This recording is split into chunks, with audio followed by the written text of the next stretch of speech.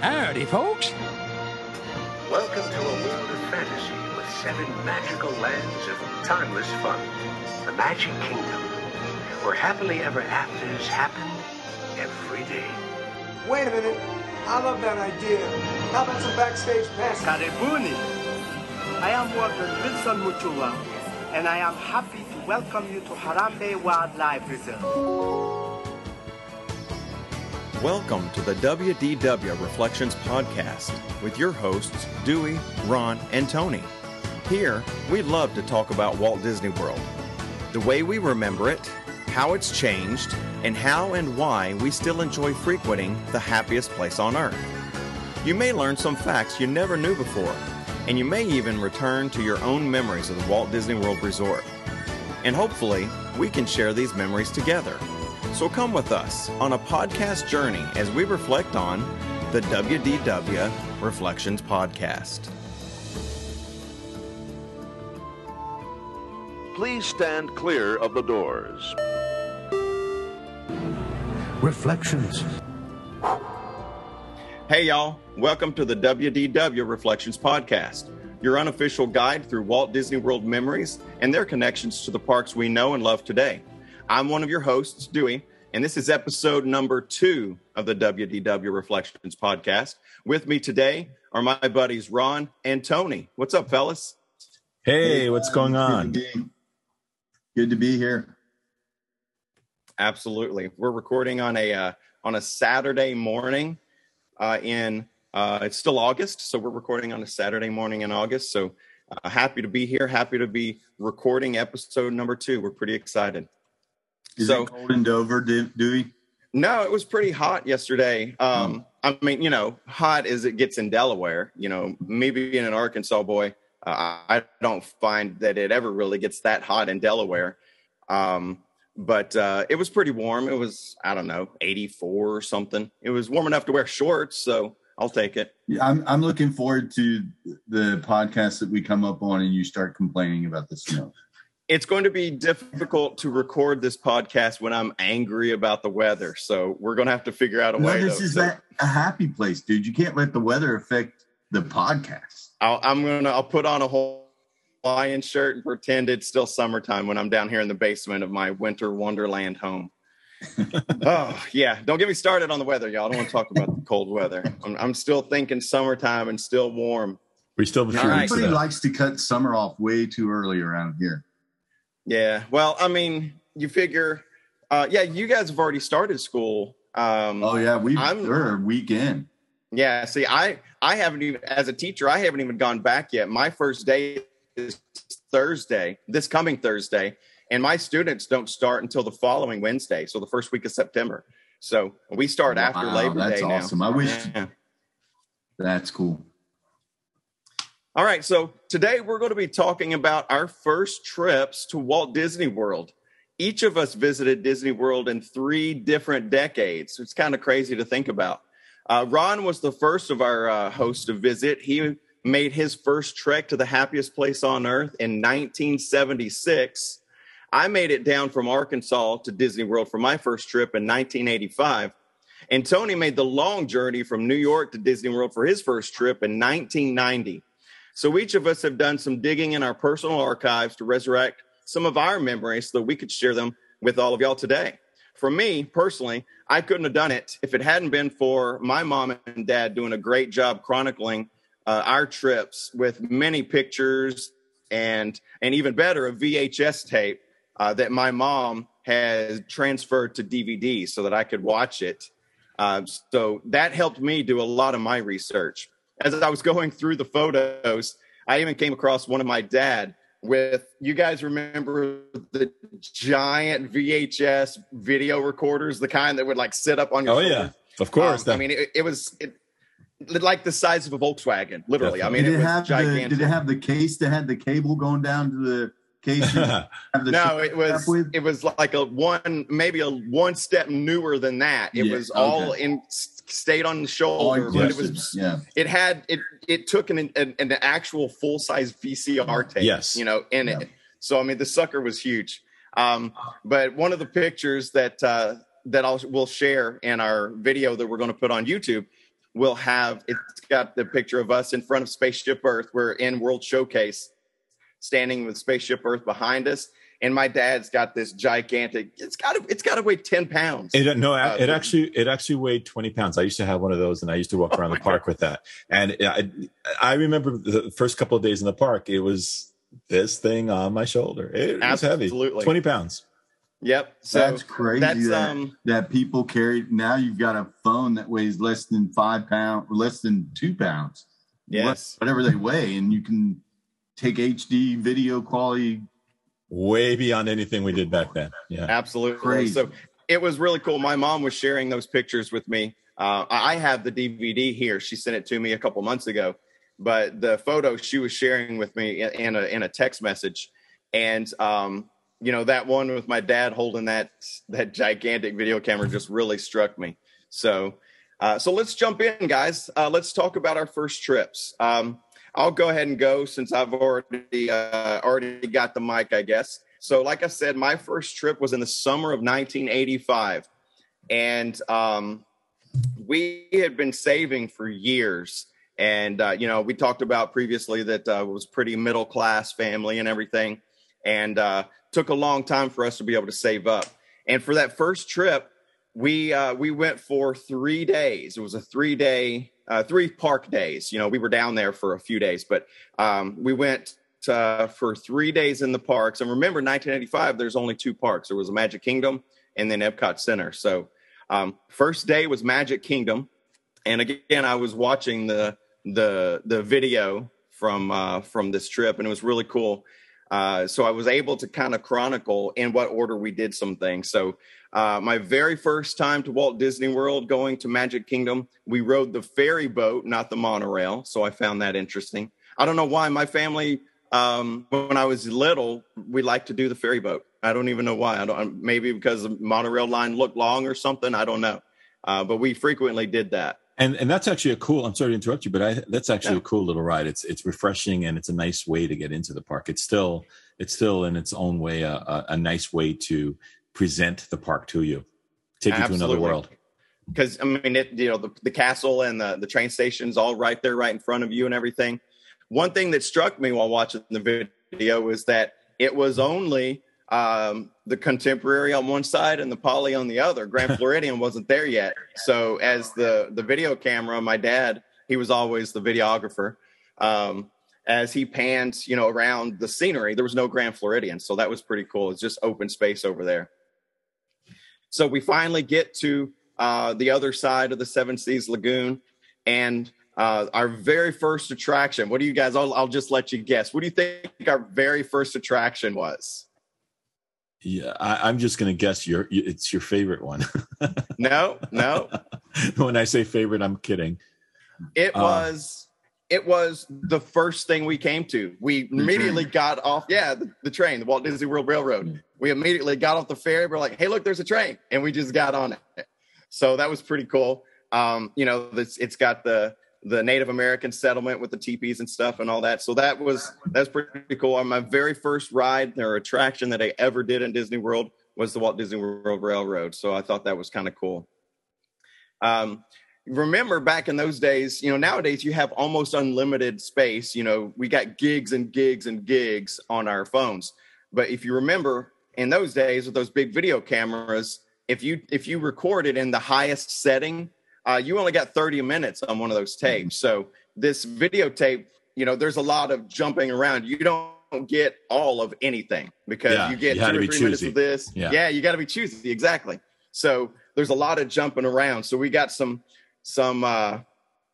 little bit of the parade, or I'm sorry, a little bit of the railroad, and then it jumps to the parade, which is at 3:00. So we didn't do a whole lot of taping on that first day. Yeah. Wait, what time was that 3:00 parade though? I don't know. The 3:00 parade was at 4:30. 4:30. The 3:00 parade's at 4:30.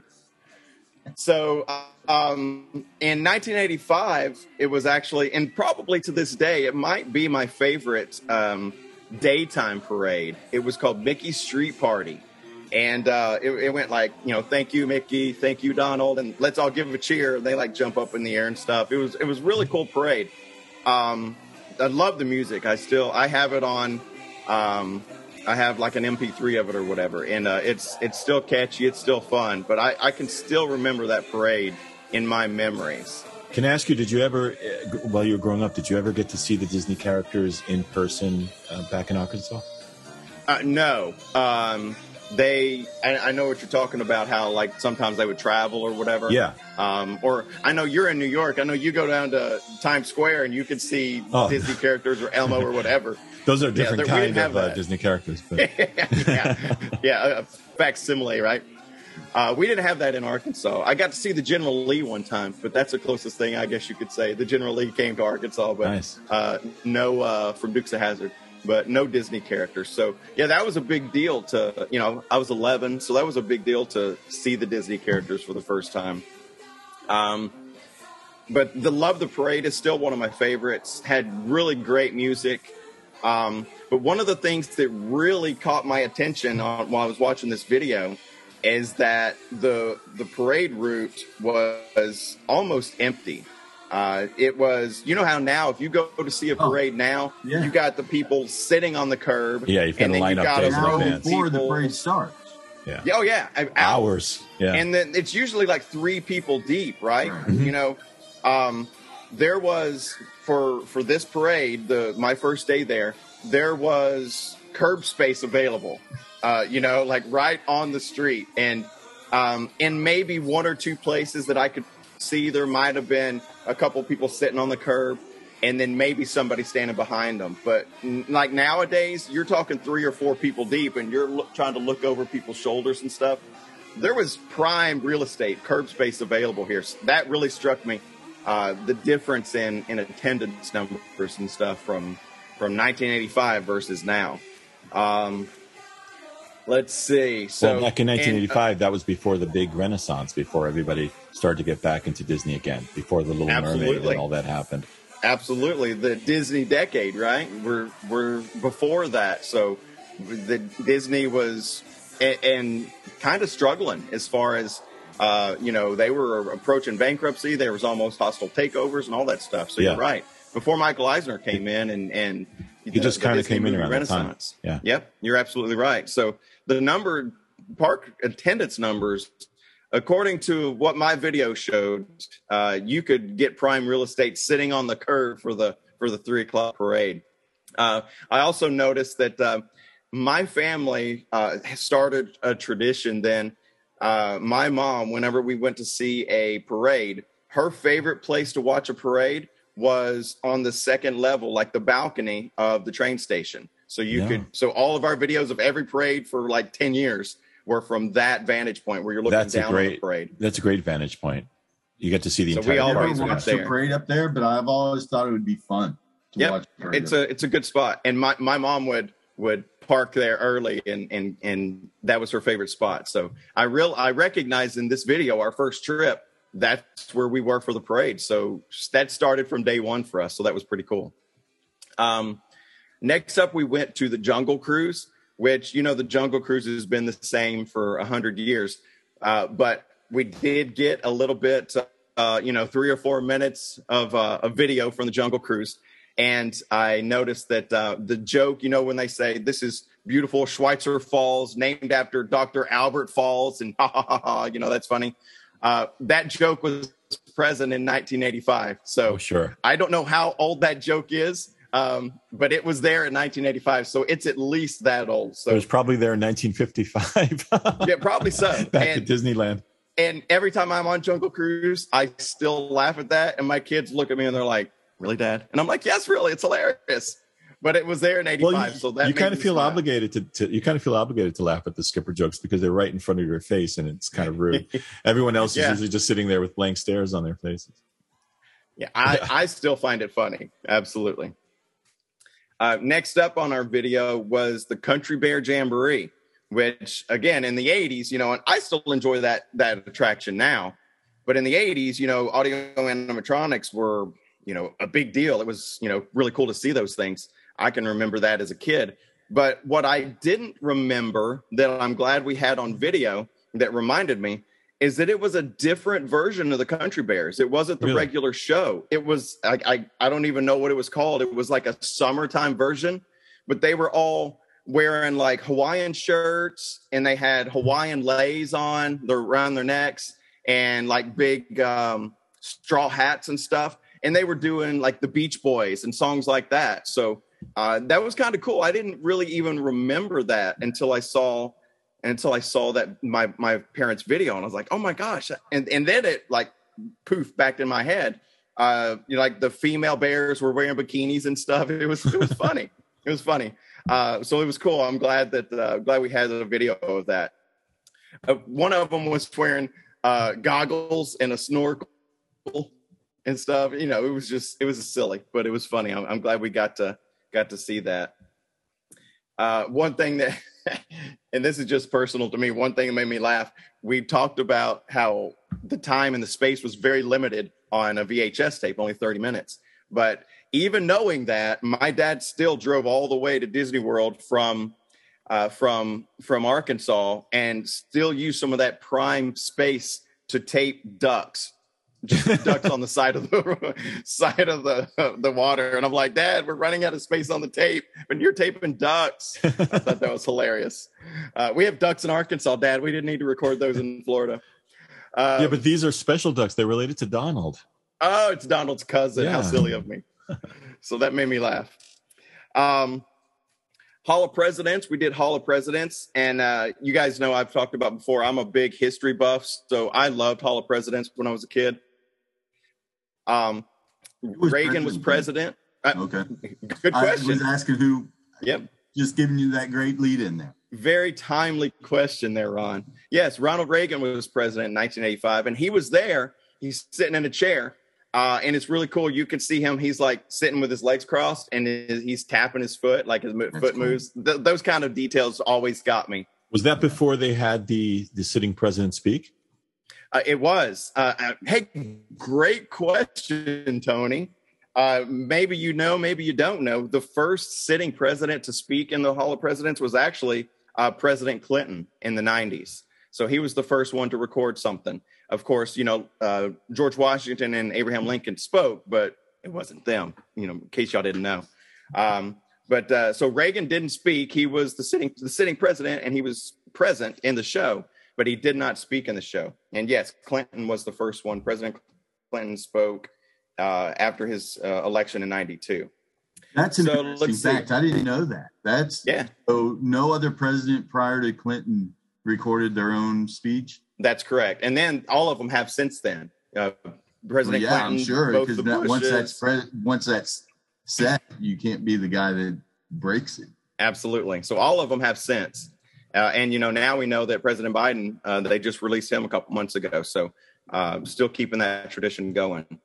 Next up, I noticed we videoed Big Thunder Mountain more than we wrote it. I don't know. My dad was just really interested or found it, pleasing to the eyes. But we sat there again on a 30-minute tape, and we had probably 5 minutes of random people riding Big Thunder Mountain. So some good video of strangers on Thunder Mountain if you're interested in watching that. That's a pretty colorful area, though. It's a nice thing to video. Absolutely. It is good to see. And Tony, you're going to find this hilarious because you know how I feel about this attraction. But my mom had to video It's a Small World in its entirety. Oh my God, dude. So like I'm watching like cherished family movies and I love it. You know, I'm seeing, you know, my parents and my brother and we're little kids and stuff. And then there's like an hour and 46 minutes of It's a Small World. And I'm just like, oh my goodness, Mom, what are you doing? You're killing me. But yeah, so I got to sit through It's a Small World. That was hilarious. And that's it for day one. That's, again, we're talking short videos, but that's it for day one. So Magic Kingdom on day one. Day two was Epcot Center. And as you guys know, Epcot Center is my favorite, even to this day. I think it's more for nostalgic reasons because I remember what Epcot Center was. But so my first time there, day two was Epcot Center, and I was crazy about it.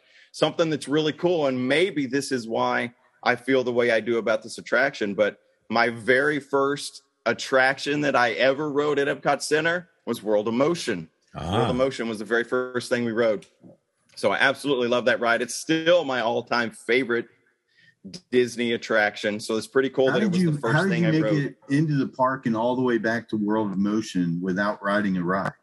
Well, I know that, even today, when you walk into, when you first walk into Epcot, you always skip Spaceship Earth because since it's the first one there, there's always a long line. We always hit Spaceship Earth on the way out because when we're leaving, everybody else has already ridden it. So I know we just skipped Spaceship Earth, and I don't know. I have no idea. I don't know if maybe we because I know my mom had the 1985 version of Birnbaum's Guide to the Disney World Parks. Maybe this is the way think you do we it. were interested. Yes, I think we were interested in that attraction, so we might have just gone straight to it. And my mom actually showed me. She still has the 1985 copy of Birnbaum. Nice. She's going to send it to me actually, so I'm looking forward to seeing that. But my guess is that we were just interested in it. I don't know why that was the first, but it was. It had a great post-show area, and the music was great. All the Epcot pavilions had great music, and we're going to talk about that, as this web podcast series goes on.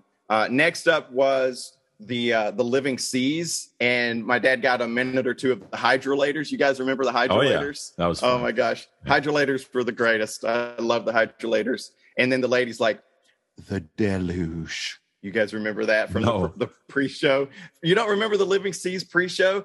And the lady's like, and it rained, and it rained, and it rained. You doing that has brought it back to my memory.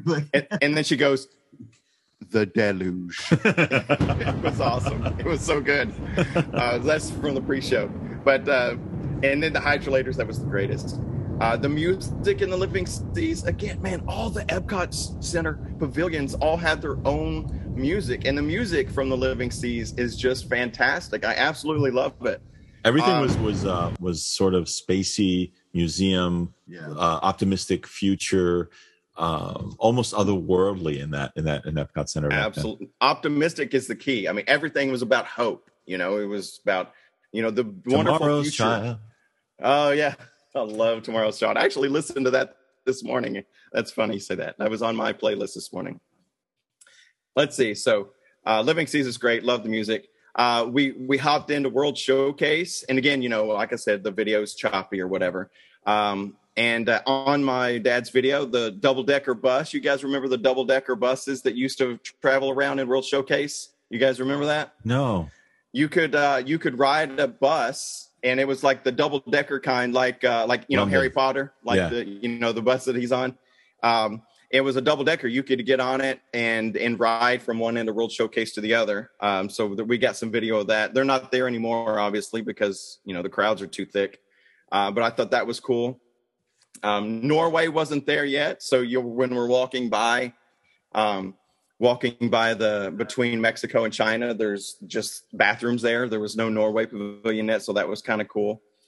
One of the things I noticed in our video that and I'm going to butcher this because I don't speak Spanish, El Rio de Tiempo, all the animatronics worked on that, so that was cool. It probably hasn't all worked since 1985. I remember one of the things in that ride, they have they're doing that celebration, so there's fireworks and stuff, and that little cart that they're carrying used to spin and used to light up, and it looked like fireworks. You could see that in my video, and it hasn't done that in a very long time, so that was kind of cool to see. And El Rio del Tiempo was the thing that was in there before the Donald and yes, and it's for the most part, it's basically the same. The ride's the same, except for they added the Three Caballeros into the end, and then they changed the music and they changed a couple of the movies. Like as you're floating through, you see like the Aztec Temple, and Donald walks up it, and the stairs fall or whatever, and he falls down. That Aztec Temple was always there. They just threw Donald in it, so they didn't change a whole lot. So that's one of the things that I do enjoy. Still to this day, I still enjoy going on that because it's a lot of fun. It's really close to the original attraction. Now it's the Grand Fiesta Tour with the Three Caballeros. But when it was El Rio de Tiempo, it really wasn't a whole lot different. Day 3, back to the Magic Kingdom. And then I'll just talk about a couple of things. The Three Little Pigs and the Big Bad Wolf were characters that walked around. Do you guys remember when you could see them at the Magic Kingdom? I don't remember seeing characters. Really? Oh, you don't? From your first trip, you don't? Let me back that up. I don't remember seeing characters in the early days, what I consider early days. So in 1985, I guess I do remember seeing characters, but I'm sorry, I'm jumping into my story. So No, that's what we're supposed to do. We're discussing, so please jump in. So I just thought that because you never see them anymore. Like you never see Three Little Pigs, Big Bad Wolf. You're right. And Big Bad Wolf was pretty funny. He was always just picking on kids and stuff and making fun. And like he was in the video, they were signing an autograph or something. And the little kid was trying to take their pen back, and he was holding the pen up high, so the kid was jumping for the pen and stuff. Awesome. Just it's fun when you can. It's fun when you can dress up as a character and then pick on kids. So I thought that was funny. That does spur a question in my mind with the 50th anniversary coming up. What characters you will start seeing in the parks and what type of things they'll do to celebrate where the past. It would be really cool if they did bring back a lot of those, hard to find characters and stuff like that. I know that in some of the nighttime pay an extra price ticket for the, garden parties where you get desserts and stuff, they do bring out some characters that you don't see a lot. But for the 50th, I think that would be really cool if they did that. Hey, Ron, why don't you call, what's his name, Don Chapek or whatever the new CEO is, call him when you're complaining about Genie Plus. Also tell him to bring out some of those old characters, and I'm sure he'll listen. He appears to have the ear of the Disney fan. Let's see. You guys remember the mural, the gigantic painted mural that was in the exposition hall? When you walk into Magic Kingdom on your right-hand side, the exposition hall, it's beside Tony's Town Square, the restaurant now. And I think it's like a camera center or something now. I can't remember. Of course, they sell souvenirs in there.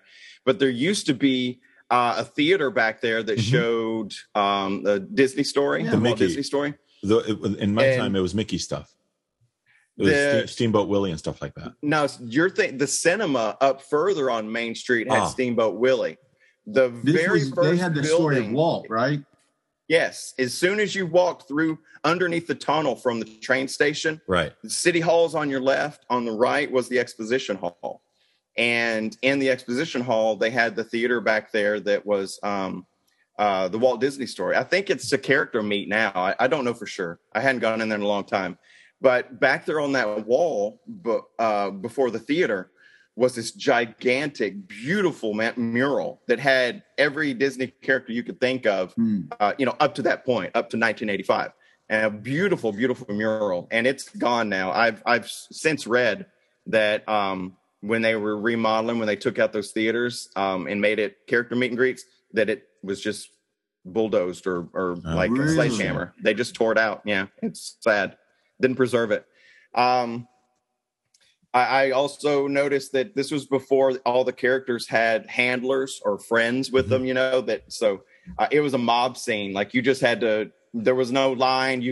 There was no organization to try and get a picture. There was a couple times my mom was like, we're waiting and someone to get in front of us and someone get in front of us. And my mom was like, go now, okay, it's your turn, go, so it was pretty funny.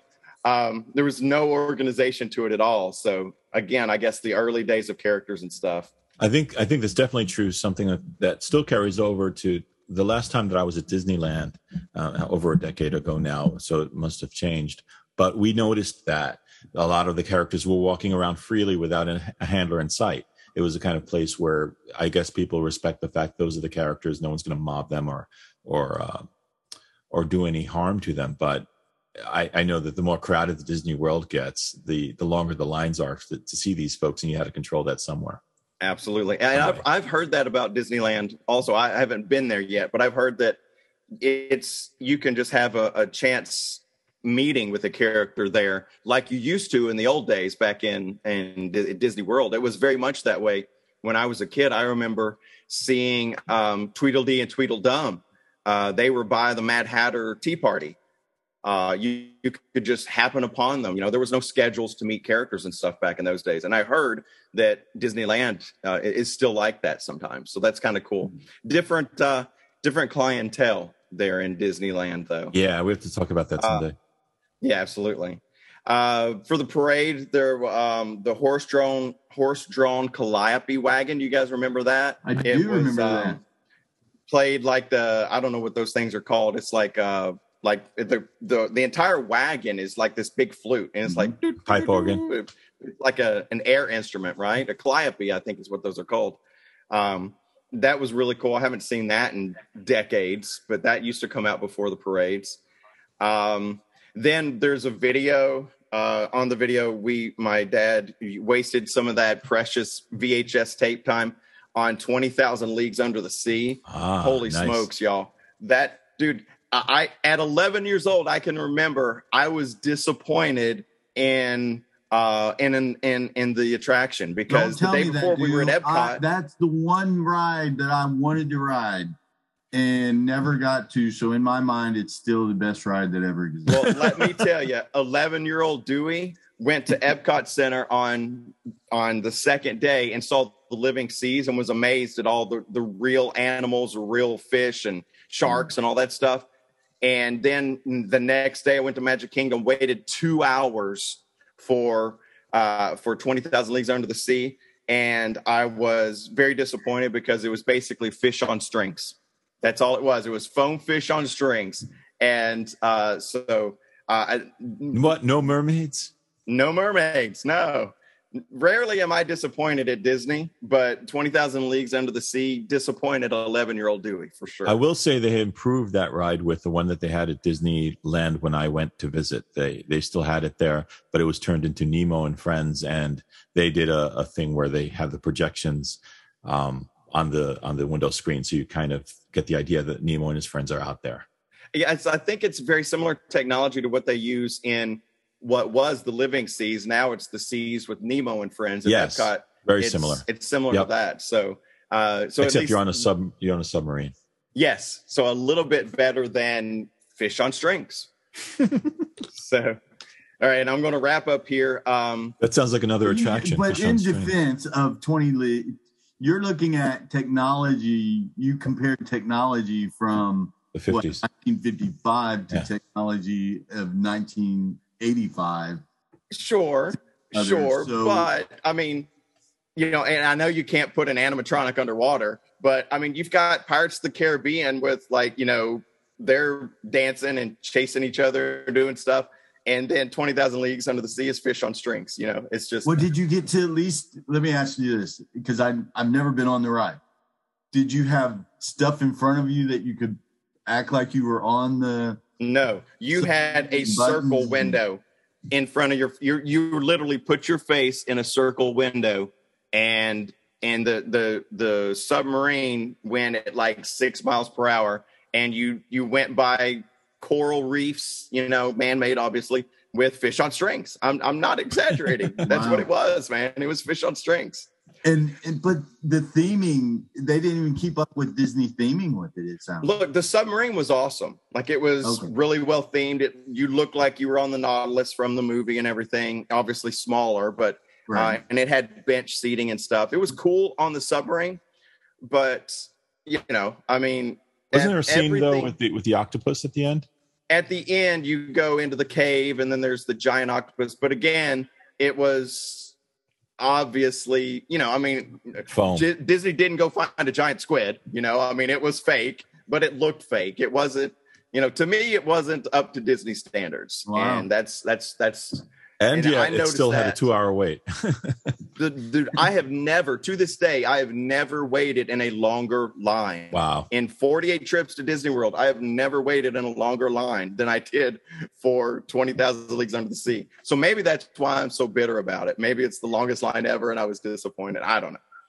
So a couple of last interesting things I saw that you guys remember. I don't think it still does it. If it does, it's very, very quiet. But do you remember when there used to be a wolf howling around the Haunted Mansion? The Haunted Mansion, yeah. Yeah. Yeah. It was very loud, like, on my parents' video, and the wolf howling was just, I mean, it was all you could hear. And I was like, wow, I remember that now. Like, you could hear it from, as you were walking, before you even got there, you could hear the wolf howl like that. But I was really surprised by how loud it was. And I don't know if it still does it. I don't remember it doing it anymore. But it was really, really loud then. And then the last thing that was on the video that made me think about it was the original Pirates of the Caribbean. So this is before all the politically correct changes, so before Johnny Depp. Before the pirates used to chase the girls, and then they changed that, and before Jack Sparrow was added, and everything. So we had several minutes of a video from the Pirates of the Caribbean, and it made me miss the original version of that ride, because I mean, you can't beat the original. It was fantastic. So I miss the old original Pirates of the Caribbean. And that's it for my 3-day first trip to Disney. I will say that you guys remember that I told you we were pretty middle class and we had to save up for a long time. We drove down there in a 1969 Chevrolet van and that's what we camped in. We stayed at a campground off property because we couldn't afford Fort Wilderness. I think my mom actually said we stayed at Fort Wilderness one night, but it was really expensive. So we went to an off-site place called Fort Summit campground a few miles away. And we stayed there for a couple of nights, but there were 5 of us, man. I'm talking to my mom about this trip. My aunt, who is only 4 years older than me. So at this time she was probably 15 or 16. She went with us. So the 5 of us slept in this van at the campground. But it's hilarious, man. I don't know how five people slept in this van for a trip, but we did what we had to do to get down to Disney for our first trip. So it was, pretty close quarters, but great memories. So do you remember if you stayed at the park very long that night? I know that when I was little and growing up and everything, we were gung ho. We would do open to close. We would stay as long as we could. And, we weren't on property. So it's not like we would go back in the middle of the day or swim, to do that or take a rest, because we weren't on property. So we stayed, open to close the whole time. All right. So that's it for my first trip. I think I covered everything I could remember. So, Ron, you ready to tell us about your first trip? I'm looking. I do not have near the details. I did do some research just because 1976 is a long time ago. So, but some things that as I was recalling and trying to put together what was so cool about this trip in 1976. One is, why was I so excited about Disney? And Disney, over the years, and even back then, did an incredible job of marketing. And Tony, you remember because you mentioned it already, but every Sunday night, Wonderful World of Disney would come on. And while they wouldn't necessarily promote the parks directly, the opening scene would show the monorail going, and they'd show different clips from the park. And occasionally they would even do some broadcasts that centered around the park, but it wasn't entirely just park promotion. It was Disney films being introduced by Walt Disney, and it was just good family entertainment, right? But that drew me in and wanted me, with some of the video that they had from, now that I'm thinking about it, it's probably more from Disneyland than Disney World. But in any case, it drew you in and made Disney a place you wanted to visit. Another memory that really had me, and to this day, has me wanting to spend a night in the Contemporary is, do you guys remember, did you guys have weekly readers when you were in school? Mm-hmm. Absolutely. They had the center section of that was all about Disney and how the monorail was designed to go through this hotel called the Contemporary, and it would show the restaurants, and it just did it. And I was just like amazed that this train could go through a building without the doors needing to be closed. And I mean, it was just something that reverberated with me. And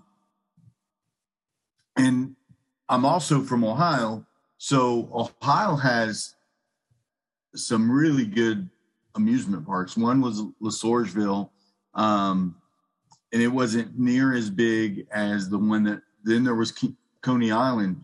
Coney Island closed down and they opened Kings Island. I don't remember the years that all this happened, but they were not necessarily theme parks like Disney. They were more amusement parks. So it was thrill rides. And so we made a yearly trek to Kings Island on a regular basis, right? And so we understand what an amusement park is. And while we knew Disney was different, we were still going in as a kid. Well, I'm going in, we're going to have big thrills and major hills and all kinds of fun. And so that was bringing the excitement about Disney. And then just general, everybody had started making their treks down to Walt Disney World even back then. And I remember my 5th grade teacher told her experience about Space Mountain and how her son was all game ho, ready to go. And she was the one that was truly frightened by this roller coaster that's indoors and you don't know where you're going. And so that brought a lot of excitement about going to Disney World. And then we get to the park and you get on the monorail, and don't get me wrong, it was an awesome experience. We enjoyed it, but like you do, I don't remember any what we wore, what we rode in what order, or and didn't have a video to go back and try to capture some of that. But there are some distinct memories that I do have. And one is I distinctly remember coming into Walt Disney World where you drive in and coming up to that same parking credenza that you come to pay for parking was very similar to what it is now. And you'd go into the monorail station. You had the choice between going to the ferry or to the monorail. I remember, you got to remember, my parent, I've not said this yet, but my dad is a very impatient man. So lines were not something that he really enjoyed, but I remember it being very crowded. But to your point, if 1985 wasn't very crowded, I'm sure 1976 was not near the crowds that I remember them to be. But that being said,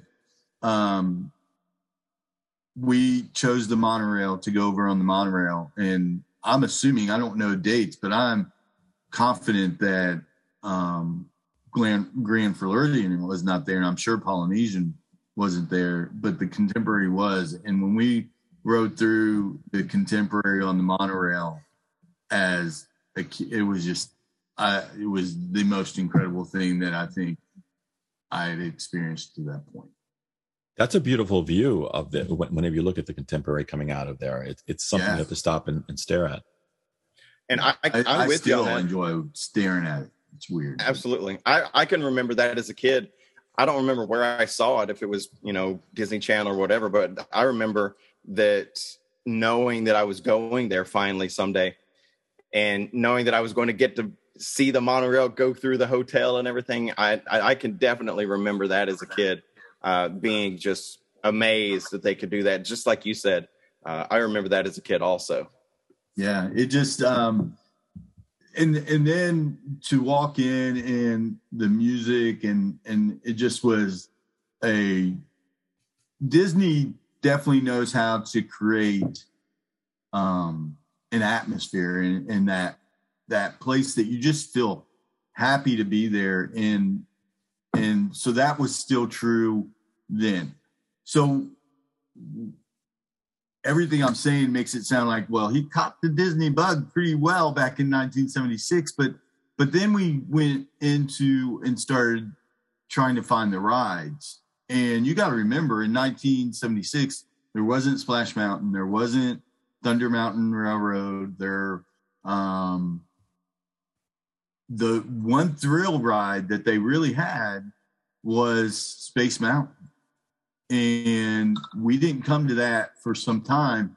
I remember doing the Bear Jamboree. I remember doing, and that was unique because, to your point, Dewey, even in the 80s, that was incredible technology. In 1976, you didn't see anything like that unless you went to a place like Disney or other parks. But even other parks really didn't do it justice like Disney. You really felt like these things were alive. And what was always, first of all, Space Mountain was built or opened in 75. So you got to see it when it was brand new. If you were there in 76, it was a brand new attraction. So it was literally state of the art in 1976. So that's absolutely. Pretty cool. Yeah. The knowing that a roller coaster was inside a building that blew everybody away. And I don't remember, you may know, could you ride the People Mover? I know you could see Space Mountain, but they didn't turn the lights on, right? No, the lights are only when there's a malfunction thing going on. That's when you see the lights. But yes, the People Mover opened with Space Mountain in 76. Okay. So yeah, we got on the People Mover and you could see. 75, not 76. Like reflectors on the cars. So you could see the cars zooming by, but you really couldn't make out anything that was. Yeah, the cars used to glow in the dark, didn't they? Yeah. I don't think it does that anymore. I don't think the cars glow anymore, but they did. So did they glow in the dark in 76? Oh, absolutely. Okay, cool. When you drove by, you could see the cars they were blur because they were going, at least I remember them as a blur. They probably weren't a blur, but I remember them as a blur because, again, this is all new technology. This is not glow in the dark.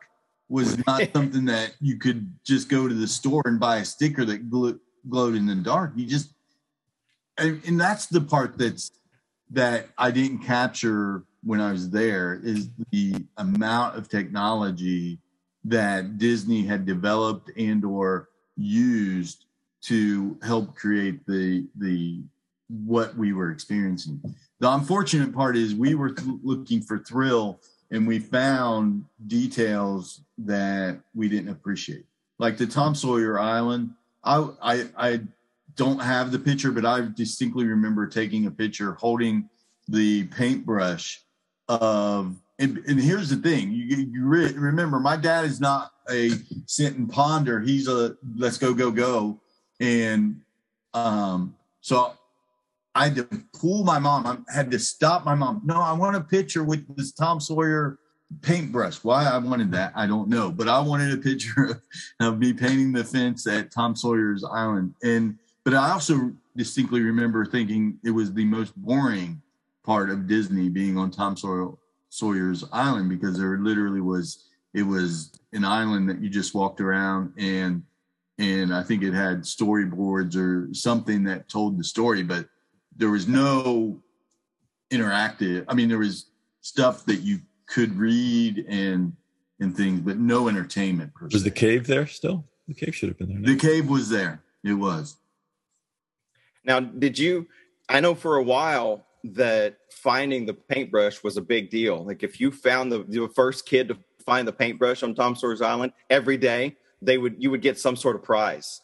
And do you remember? I wish I would have known that, but yeah, that was, and I don't know if they were doing it in 76 or what, but I remember reading something that for a long time, that was a big deal. You had to be the first kid to find it every day, but they would hide it on Tom Sawyer Island. And then the first kid to find it got some sort of prize. I didn't know. How cool is that? I had not heard that. That's a neat way to add some fun to that attraction, though. Well, yeah, if you're the first kid. After that, if you're the true. Did Disney World have canoes there at the way Disneyland has? Did you have to ride a canoe? Do they have the canoe ride around the river at that point? No, they had the steamboat. Oh, the steamboat. But how did you get over to Tom Sawyer Island? They had a raft. Yeah, it was a boat basically, but it was designed like a raft. So that's a great question, Tony, because when we were going over to Tom Sawyer Island, I was amazed because they had this raft that they could put so many people on, and they truly had it look like they were guiding it with nothing, basically. You know how you would that old raft, you just have a board in the water, like a router, right? Handheld router. And now you can look and see the tracks for both the steamboat and for the raft. I don't think the raft is there anymore, but it was fun, and so that built my excitement. But then when you got to the island, I didn't appreciate it as a kid. I'll put it that way. Was it hot? Were you there at a particularly warm? Oh yeah, time? We were there in the summer. It was burning hot. And so, but 1976, as you guys know, was the bicentennial year. So everything was patriotic. Yeah. And everything was red, white, and blue. Even the parade. And I have to give some credit to a site that I got all my research on, was Deb Willis. And they had what do you call it? The guide to Walt Disney World that you get when you were a guest of Walt Disney World. So it had the maps, it had some guide. It basically was.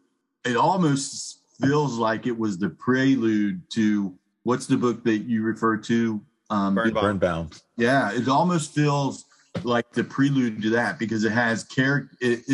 What I'm looking at has very much the feel of one of those books because I've looked at it, and so I got some interesting facts about 1976 from that site, and it was really took me back to my childhood and helped me realize that my parents had made some sacrifice for us to go here.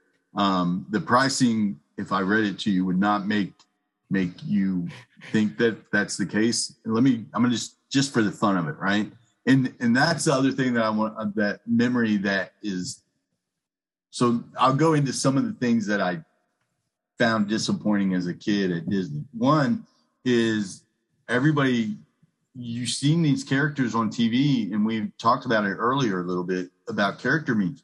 Dude, you did not see the characters at Disney. You saw them in the parade, and that was it. And I was really disappointed because I wanted to meet Mickey Mouse. I wanted to get a picture with Mickey. And I remember being very, very disappointed that I was excited because we saw him in the parade.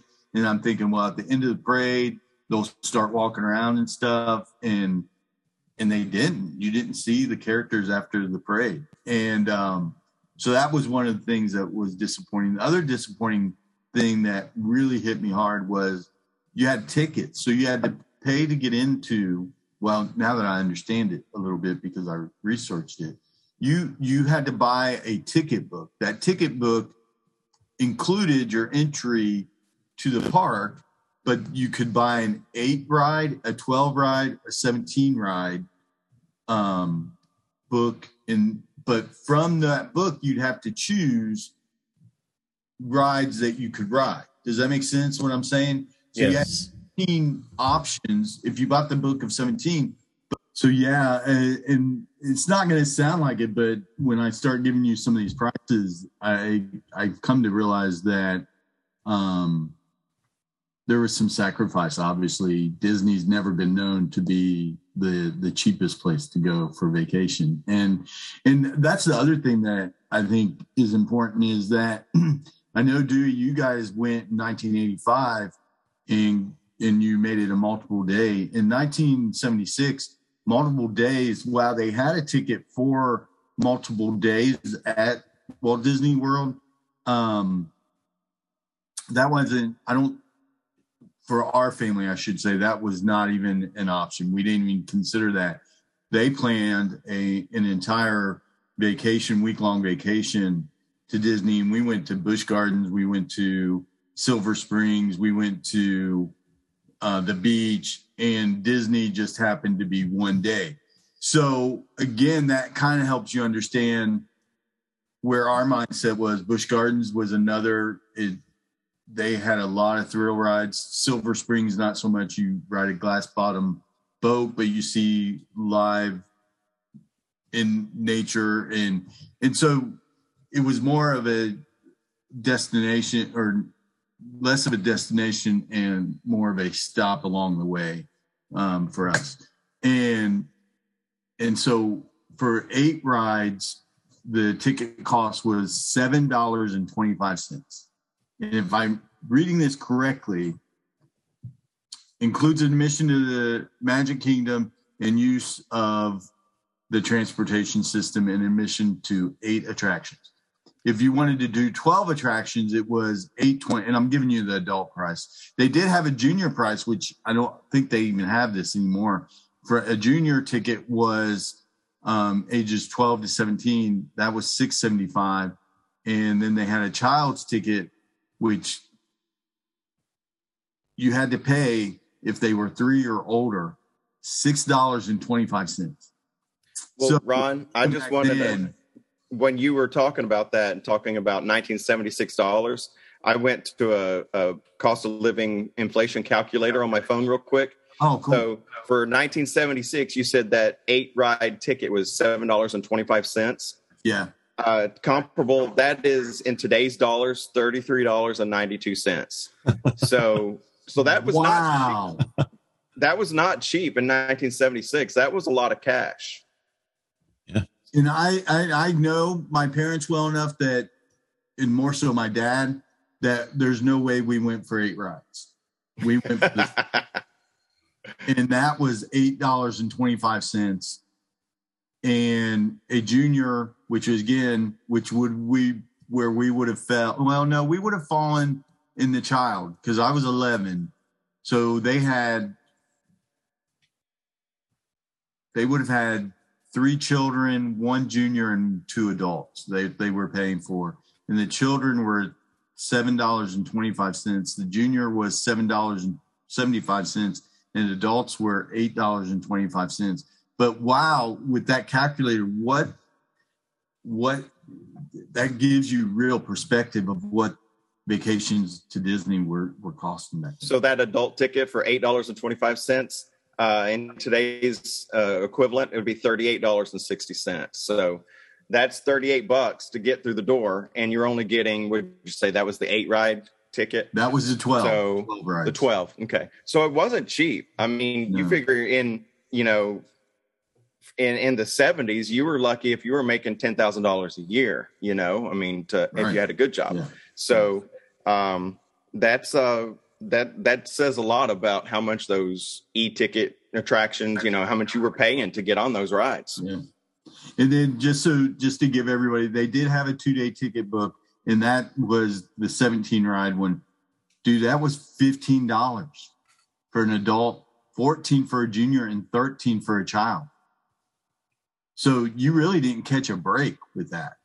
Well, the $15 ticket for 2 days there, that's $70.19. So now we know why your family only went for 1 day. Yeah, exactly. Right? So anyway, all that to say that you could also, this is interesting too, and I don't mean to keep going, but it's just interesting to me. General admission, you could go and not ride anything and just walk around, and that was $6 for an adult, $5 for a junior, and $3 for a child. Just to walk and not go on anything? Well, Yeah. they had some free rides. I know that, like, if you had wings, Yeah, I'm was a going to free talk ride. about those. Okay, I'm not trying to steal your thunder. Oh, no. That is, but so that was, I told you guys about the disappointing stuff. I didn't get to meet the characters like I was hoping to. And I didn't get to go on 20,000 Leagues Under the Sea. And here's the reason why. You had to have tickets. It wasn't just an all-day pass and go do what you want to do. You had to literally choose. And if you had family members, back then, families didn't, at least at Disney for us, we didn't split and say kids go here and adults are going to go there. We did do that at Kings Island. So it's a little weird that we didn't do it at Disney, other than the fact that Kings Island was a one-day, all you go do anything you want to do, where with, I'm sure my parents didn't trust us to take a ticket book, especially at the cost that we just talked about, to go figure out what we wanted to do for the day. So as a family, we had to pick and choose what we were going to ride, and 20,000 Leagues Under the Sea didn't make the cut. And my guess is it was probably an e-ticket, so it took more definitely tickets. was an e-ticket. Yeah. So it was more expensive to get on that one. So absolutely. And if I don't remember this, but I kind of remember it being between. It may not have been, but obviously we wanted to ride Space Mountain, and that was definitely an e-ticket. And 20,000 Leagues Under the Sea. It sounds like we made, from your review, Dewey, we probably made the best choice of deciding to go on Space Mountain. Oh, yes, absolutely. I've got a story around that, too. Haunted Mansion, I remember, because our uncle and aunt and uncle had gone, and they had really talked that ride up, and how the ghost gets in with you at the end of the ride. That was really cool. But so those are some of my memories. And then, of course, I already talked about the monorail going through the Contemporary. That was a huge memory for me, and something that I won't ever forget. Hello, everyone. It's Tony here. We hope you've been enjoying our reflections on our first trips to Walt Disney World. We have so much more to share with you from our discussion, including my own recollections of my first trip. So we thought we'd stop right here and continue this discussion on next week's show. Make sure to tune in for part 2 of our first Disney trips, coming to you next Tuesday. Now, let's continue on with this week's show. Let's go ahead and move on to one of our episodic segments. We're going to go and talk about what's happening now in Walt Disney World. And unless you live under a rock, I know you've heard about the gigantic bombshell that Disney dropped on everybody this week. Disney's Genie Plus system that's coming to a smartphone near you very soon, replacing FastPass, replacing FastPass Plus, replacing the Disney My Experience app. Some of it sounds okay. Some of it sounds cool. There's going to be some features that are going to be cool. You're going to have, like itineraries, your morning to night. You can plan a whole itinerary, and that sounds great. They claim it's going to, give you more flexibility and stuff. And I'm always amazed by Disney's innovation as far as their, where the way they push technology. The Magic Band technology has been fantastic. You wear it on your arm. You can pay for food with it. You can get into your room with it at your hotel. Lots of great stuff. Innovation is something that Disney does great. Unfortunately, we said from the first episode that we're going to be honest here, and we're going to talk about the good stuff and the bad stuff. And I'm going to be honest with you and tell you, it's not often that Disney disappoints me. They greatly disappointed me this week with the announcement that they're going to start charging for the replacement to the FastPass system. The Disney Genie Plus is going to cost $15 per day per ticket, or per person. So at the Walt Disney World Resort. It's even more expensive at $20 a day per person at Disneyland. But for Disney World, $15 a day per person. And that's going to get you basically is going to give you like a reservation. You can go on to the app and get a reservation for the rides, but it's only, and they haven't released everything in their news release. They haven't, said what attractions are going to be in what tier, but the Genie Plus is going to give you access in their explanation to classics like Haunted Mansion, to thrill rides like Big Thunder Mountain, and even newer favorites like Millennium Falcon, Smuggler's Run. But then they go on to talk about the what I would call a premier ride, or I guess in Disney terms, you would call it that e-ticket ride. Things like Seven Dwarfs Mine Train or Rise of the Resistance. Those are not going to be included in the Genie Plus. The only way you can speed up your wait time for those premier attractions is to pay an additional fee per ride. So you're going to have to, you can either wait in line with all the other suckers, or you can pay an additional fee just to reserve your place in what they're calling now the Lightning Lane, to get into the Lightning Lane and ride that a little bit quicker. They haven't released how much that additional charge is going to be. My guess is it's going to be something similar to what you were seeing in Disneyland Paris now. They have a similar system, and there it's about $9 a ride to get that Lightning Lane access. So Disney hasn't released the cost for that, but my guess is it's going to be something similar to that. So what do you guys think? Are you disgruntled like I am about Fast Pass going away? They retired Fast Pass. No more free Fast Pass for us. Now you're going to pay to get that reservation, to get in a little bit quicker, and you're going to pay even more per ride if you want to use that Lightning Lane to get into the premier attractions that will be announced at a later date. So what do you guys think? How are you feeling about this Disney Genie Plus announcement? Well, if we're live in 2066, we'll be thinking back about how cheap it used to be.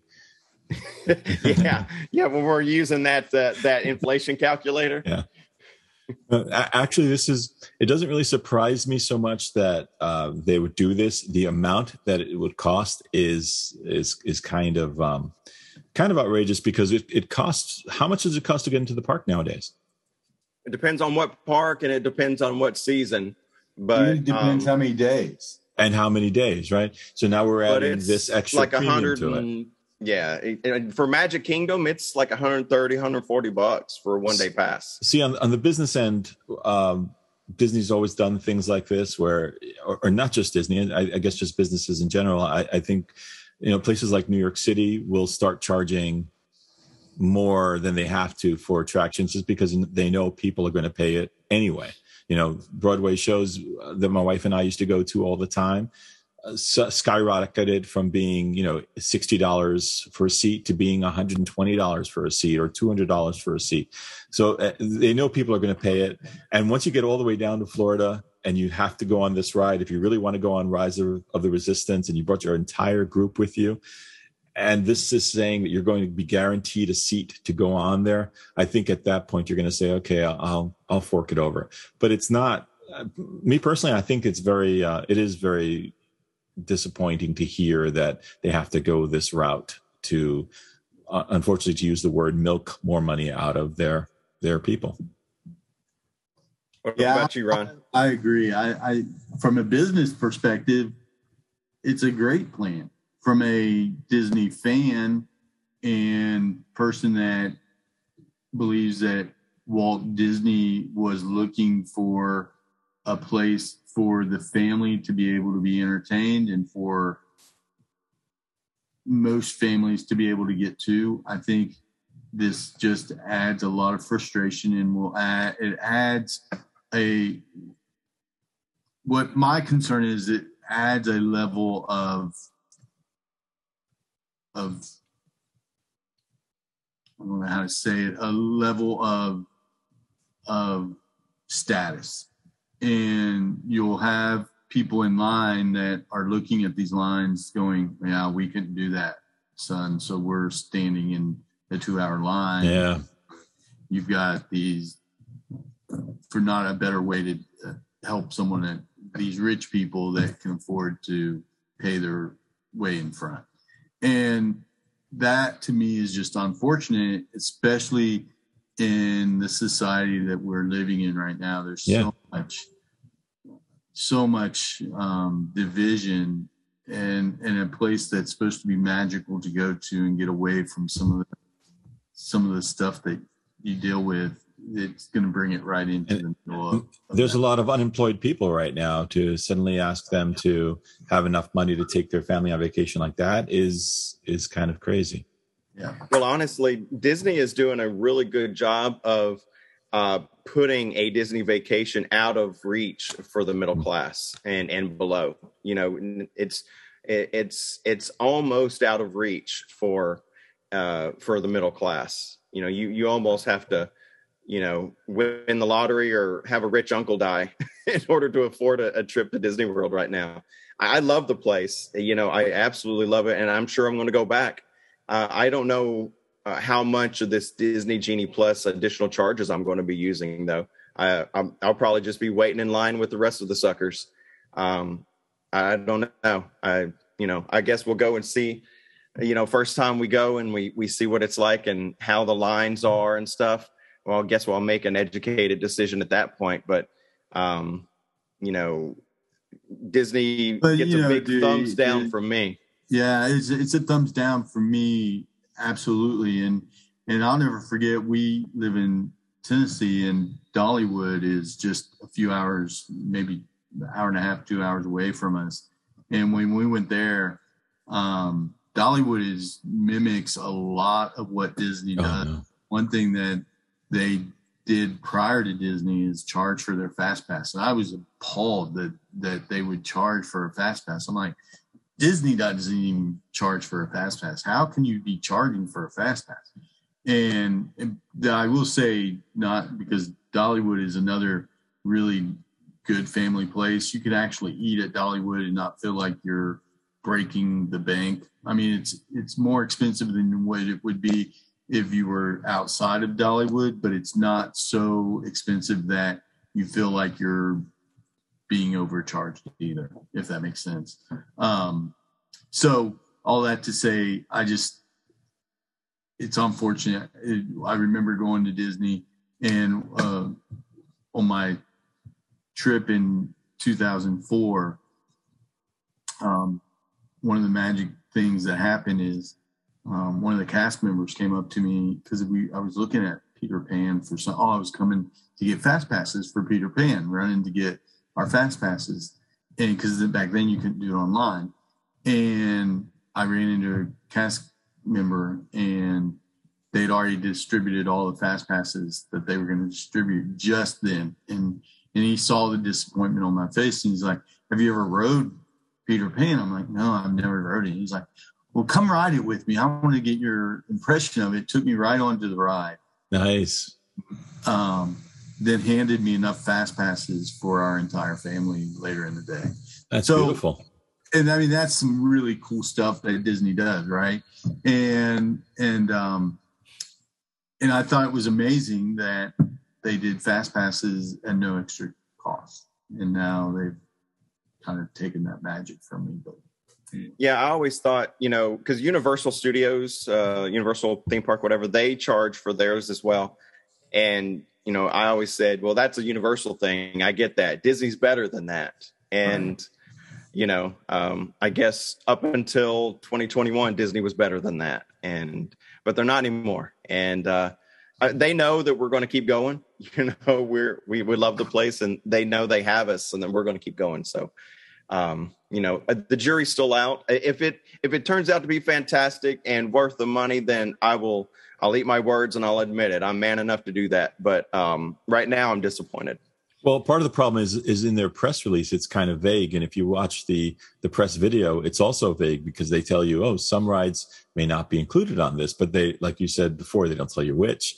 They're not telling you how much it's going to cost. And they're keeping out so many details that just make this a little bit more infuriating to the hardcore Disney fan. Whereas, if you're not a hardcore Disney fan, you're just thinking, oh, they just want more money. I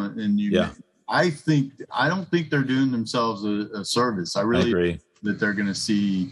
They're not going to increase their attendance from this. Well, in some ways, maybe this is a crowd control thing. They may be, it may work to level off their crowds, and they're probably okay with that too. Yeah. So that's what's happening now in Walt Disney World this week. Let's move to our final segment. This is what we like to call What's Your Favorite? Last week, I posed to the guys what their favorite, and they told me between American Adventure and the Hall of Presidents. This week, Ron is taking the wheel. He's going to give us what's your favorite topic, and then he'll tell us his reasoning, and Ron and I will choose, and it'll be great fun. So what you got, Ron? What's our favorite? So what's your favorite this week is gone off of rides and onto food. And Disney's known for some good food, and I'm going with which is your favorite, the classic Mickey bar or the chocolate chipper chocolate ice cream sandwich that you can get at the bakery right there near the bakery.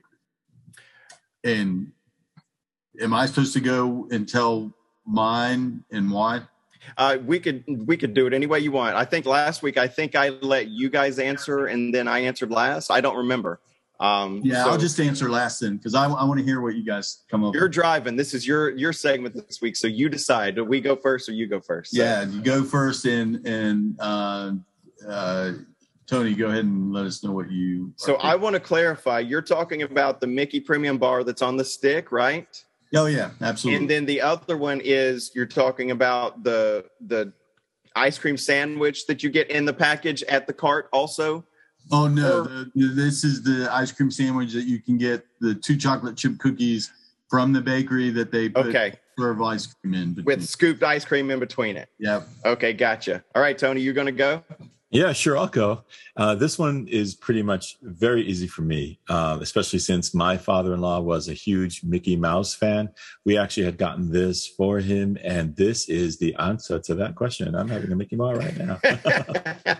That's awesome. Okay, now let's just clarify something here. Tony and I didn't know what the question was going to be. That's the whole thing. We're keeping it a secret to each other every week. So inexplicably, for no reason whatsoever, Tony has within his reach that Mickey ice cream stuffed animal thing, whatever that is. He had that with him there without knowing what the question was going to be. So apparently that's just something Tony carries around with him. I don't have a problem with that. I'm not judging you there, my friend. That's good stuff. So my turn? Okay. Your turn, dude. Listen, now, the Mickey Premium Bar on the stick, that is one of my favorites. Love it. But I'm going to go the other way. I've got it a couple of places. You can get it at the ice cream store right by Tower of Terror on and there right by the Tower of Terror. They've got them there. And I've got them on Main Street there in Magic Kingdom also. Dude, those things are as big as your head. I mean, the cookie is like, I don't know, 6 inches across. It's a gigantic cookie, and you get 2 of them. And then they put, it's probably 2 or 3 scoops of ice cream in that cookie.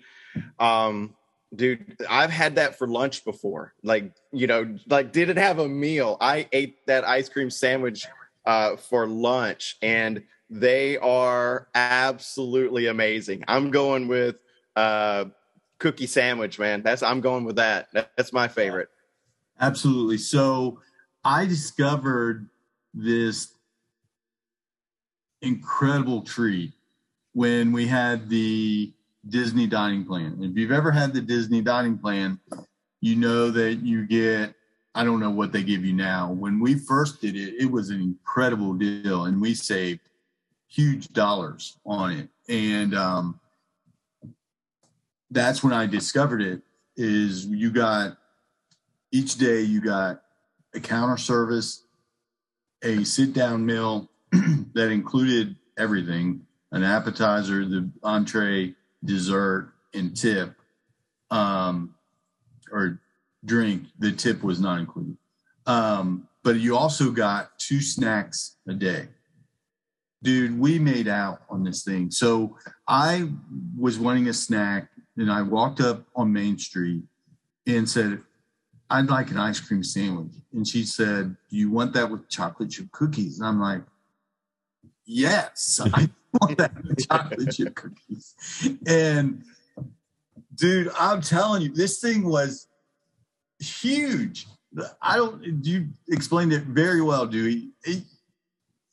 3 people could eat this thing. 3 people did not eat it. I ate it. That's right. But it's enough for 3 people. And it took 1 snack. And I was just like, are you kidding me? So obviously I'm pretty passionate about this chocolate chip cookie ice cream sandwich, but the Mickey bar, dude, I get one, at least one every trip. But I would choose the chocolate chip ice cream. Okay. I thought you were going the other way. I thought you talked 10 minutes about the cookie sandwich, and then you were going, but I like the Mickey bar. I was like, what? What are you doing? Okay, so the Mickey bar is definitely a classic, and I get one, at least one every trip. But if I had to choose one, it's going to be the chocolate chip cookie. Absolutely, yeah. Have you guys ever had the grocery store Mickey bar? Yes. I've seen them, but I've not had them. Are they good? They're not as good as the one in the parks, but they are good. I do get them from time to time. They're about like a third smaller. Or they're a little bit smaller. Yeah, they're not this taste big. Pretty close. It's not as big as Tony's stuffed animal there. But for those of you listening and not watching the video, Tony has it's a stuffed Mickey bar that he has apparently taken a bite out of. It's hilarious. But you can get them in the grocery store, and it's pretty close. They taste pretty close, and they're a little bit smaller, but still pretty good. So, all right, that was awesome. Thanks for giving us our what's your favorite topic for this week, Ron. Ron, you and I are right, and Tony, you're right too, because you can't go wrong with ice cream in Disney World. You can't go wrong with. All right, and that just about does it for this episode of the WDW Reflections Podcast. Please go and follow us on all our social media. We can be found on Facebook at WDW Reflections Podcast, on Instagram at WDW Reflections Podcast, on Twitter at WDW Reflections Podcast, and you guessed it, on YouTube at WDW Reflections Podcast. This podcast can currently be found and played on the following podcast platforms: Spotify, Anchor, Breaker, Radio Public, and Google Podcasts. As we continue to grow, we'll let you know where else we can be found. And don't forget, you can always message us from any of those social media accounts, or you can email us at www.reflectionspodcast@gmail.com. Send us questions, comments, requests for park tips, ideas for future podcast topics, or anything else you can think of. We'd love to hear from you. Thanks for listening, and please keep coming back. Hey, pal. See you real soon.